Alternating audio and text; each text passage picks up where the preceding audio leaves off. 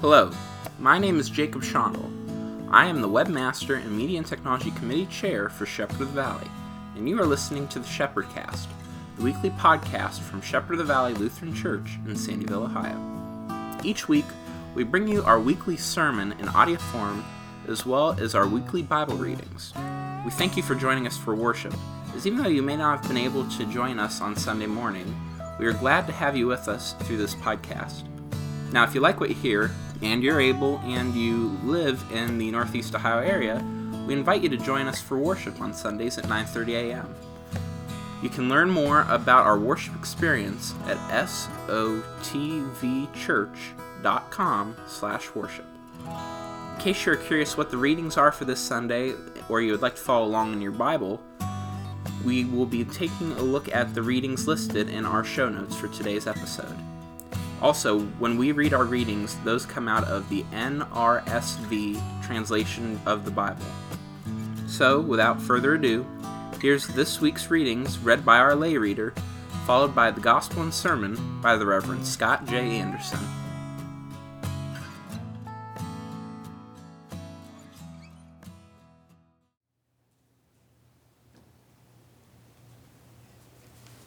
Good morning.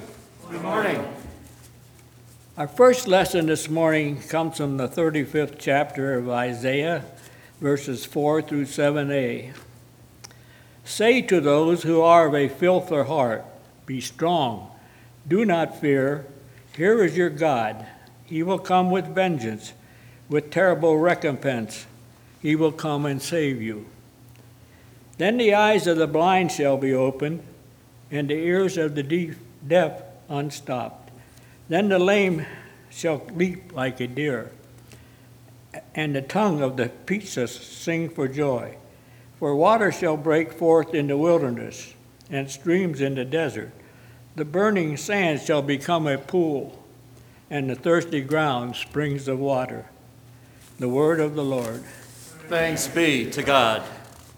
Our psalm this morning is Psalm 146, which we shall read responsively. Hallelujah! Praise the Lord, O my soul. I will praise the Lord as long as I live. I will sing praises to my God while I have my being. Put not your trust in rulers, in mortals whom there is no help. When they breathe their last, they return to earth, and in that day their thoughts perish. Happy are they who have the God of Jacob for their help, whose help is in the Lord their God. Who made heaven and earth, the seas, and all that is in them, who keeps promises forever. Who gives justice to those who are oppressed, and food to those who hunger. The Lord sets the captive free. The Lord opens the eyes of the blind. The Lord lifts up those who are bowed down. The Lord loves the righteous. The Lord cares for the stranger. The Lord sustains the orphan and the widow, but frustrates the way of the wicked. The Lord shall reign forever, your God, O Zion, throughout all generations. Hallelujah. Our second lesson comes from the second chapter of James, verses 1 through 10 and 14 through 17. My brothers and sisters, do you, with your acts of favoritism, really believe in our glorious Lord Jesus Christ? For if a person with gold rings and fine clothes come into your assembly, and if a poor person in dirty clothes comes in, and if you take notice of the one wearing fine clothes and say, have a seat here, please, while to the one who is poor you say, stand there or sit at my feet, have you not made distinctions among yourselves and become judges with evil thoughts?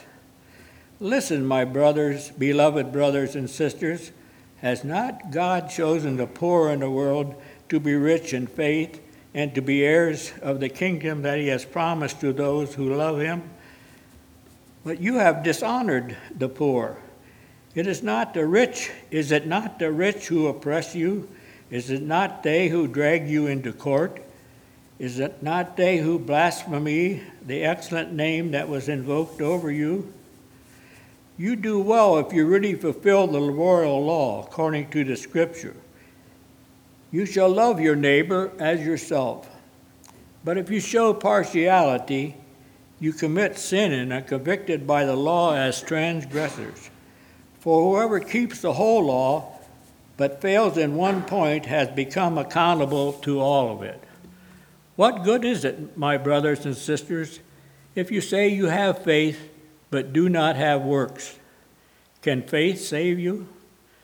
If a brother or sister is naked and lacks daily food, and one of them says to them, "Go in peace, keep warm, and eat your fill," and yet you do not supply their bodily needs, what is the good of that?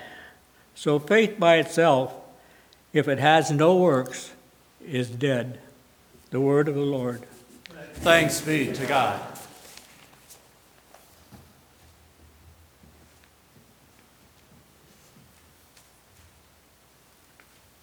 The gospel acclamation. Hallelujah. Lord, to whom shall we go?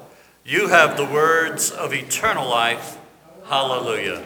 The Holy Gospel according to St. Mark, the 7th chapter, beginning at the 24th verse. Glory to you, O Lord. Jesus set out and went away to the region of Tyre. He entered a house and did not want anyone to know he was there. Yet he could not escape notice. But a woman whose little daughter had an unclean spirit immediately heard about him. And she came and bowed down at his feet. Now the woman was a Gentile of Syrophoenician origin. She begged him to cast the demon out of her daughter. He said to her, "Let the children be fed first, for it's not fair to take the children's food and throw it to the dogs." But she answered him, "Sir, even the dogs under the table eat the children's crumbs." Then he said to her, "For saying that, you may go. The demon has left your daughter." And so she went home and found the child lying on the bed and the demon gone. Then he returned from the region of Tyre and went by the way of Sidon towards the Sea of Galilee, in the region of the Decapolis. They brought to him a deaf man who had an impediment in his speech, and they begged him to lay his hand on him. He took him aside in private, away from the crowd, and put his fingers into his ears, and he spat and touched his tongue. Then looking up to heaven, he sighed and said to him, "Ephrathah," that is, be open. And immediately his ears were opened, his tongue was released, and he spoke plainly. Then Jesus ordered them to tell no one. But the more he ordered them, the more zealously they proclaimed it.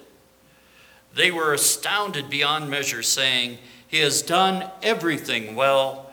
He even makes the deaf to hear and the mute to speak." The gospel of our Lord. Praise to you, O Lord. And let us pray. Gracious and wonderful God, we love you. We praise you. We give you thanks. We thank you, dear Lord, for you turn around our lives through our repentance. You make our sorrow turning into joy like the desert with pools of water. You create miracles with the love that you had for the woman and the deaf mute. But in our repentance, dear Lord, we ask that you help us to hear your word, that we may seriously deepen our faith towards you. We ask, dear Lord, to send your Holy Spirit upon me, that I may preach your word truthfully and faithfully. And this we pray in Jesus' name. Amen. Amen. Warning. This sermon is not for the faint of heart. It is not for those easily offended. But rather it is for those who sincerely want to deepen their faith through repentance and transformation, and to experience that transformation in your lives. When I think of repentance and transformation, one of the stories that I think of is the classic by Charles Dickens, A Christmas Carol. And Dickens beautifully writes, so that we readers really become concerned for a stingy miser who loathed and humbugged Christmas. And in the end, we cheered inwardly when Scrooge repented after being transformed not only by the ghost of his partner Marley, but also the 3 Christmas ghosts. Yet Scrooge's repentance, as we read in that story, was not easy, as he was confronted by those ghosts about his mistakes and also his callousness towards Bob Cratchit and towards the poor and destitute with whom, in the beginning of the novel, he did not love. Repentance is tough, even today. Our reading from James calls all of us to look honestly at ourselves so that we may truly repent. Listen to the question that James poses at the beginning of our epistle reading. My brothers and sisters, do you, with your acts of favoritism, really believe in our glorious Lord Jesus Christ?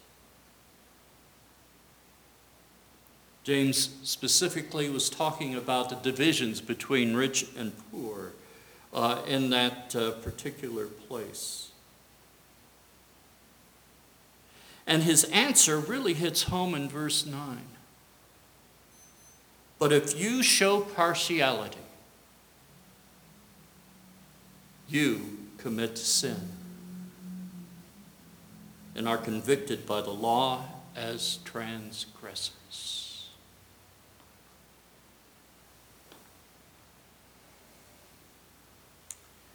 I don't know about you, but boy, when I heard that and read that, I was squirming in my seat, let me tell you.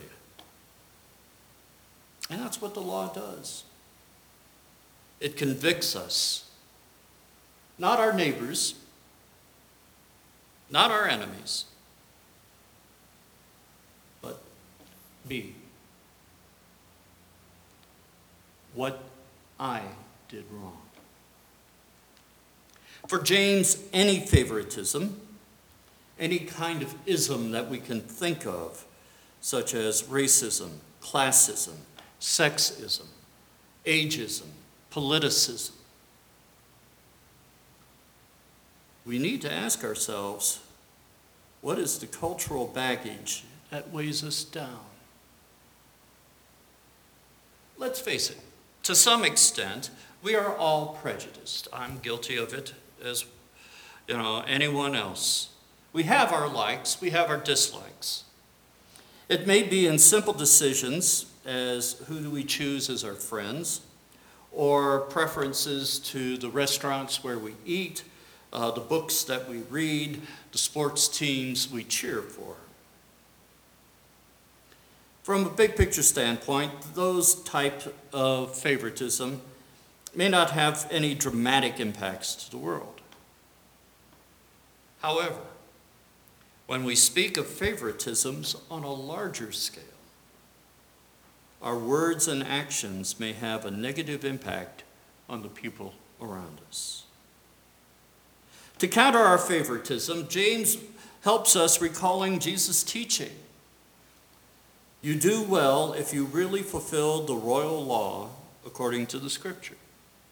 You shall love your neighbor as yourself. This follows through in what we heard last week, to be doers of the word not merely hearers who deceive ourselves. Love is the royal law. It is the law of liberty, the perfect law, as James describes it. James reminds us we will be blessed in our love to all. Therefore, this is the way to live God's law. James also reminds us of the Holy Spirit's epiphany given to Peter in Acts. God shows no partiality. Jesus Christ is Lord of all, not some. Love, then, is an active verb, and it is how we live our faith. Walt Wengren, Luther author and theologian, noted that we usually treat faith as a noun, as if it was something that we can accumulate or possess. We should treat faith as a verb. And wouldn't it be nice if someone would look at us and say, wow, they're really faithing today, aren't they?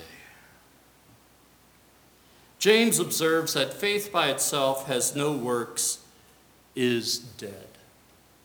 I think of a Peanuts cartoon strip long ago, and it is wintertime, and Shermie and Charlie Brown are there, and they've got the nice big warm winter jackets, nice warm hats and gloves and boots and everything. And they see Snoopy, and he's shivering in the cold. And I think it's Charlie Brown who says to Shermie, we should go over and help Snoopy, and he was agreed. And so they both go up to Snoopy and say, be of good cheer, Snoopy. Yes, be of good cheer. And they walk away. And Snoopy is left with a question mark over his head as he still is shivering and being cold. Now, works of faith is not going to get us to heaven because Jesus has already done that through his love and grace on the cross, but we need to put our faith in action. And that is what is professed at our baptism, that we are to let our light so shine before others that they may see our good works and give glory to our Father in heaven. So in baptism and repentance, we experience both death to sin and resurrection to new life. So if we truly listen to God's word found in James, we, like Scrooge, may find ourselves transformed through our repentance and given a new life given through Jesus' death and resurrection. This is given in our Old Testament lesson from Isaiah. To those of fearful hearts, the prophet says, be strong. Do not fear. Here is your God.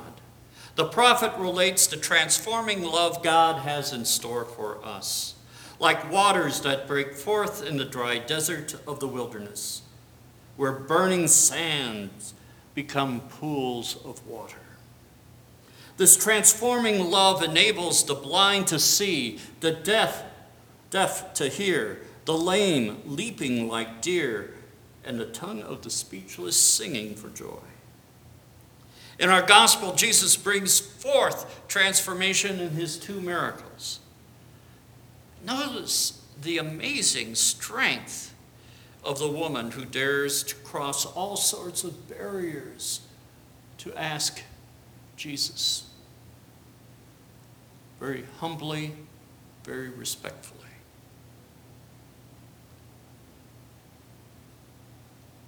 And she pleads not for herself, but for her daughter.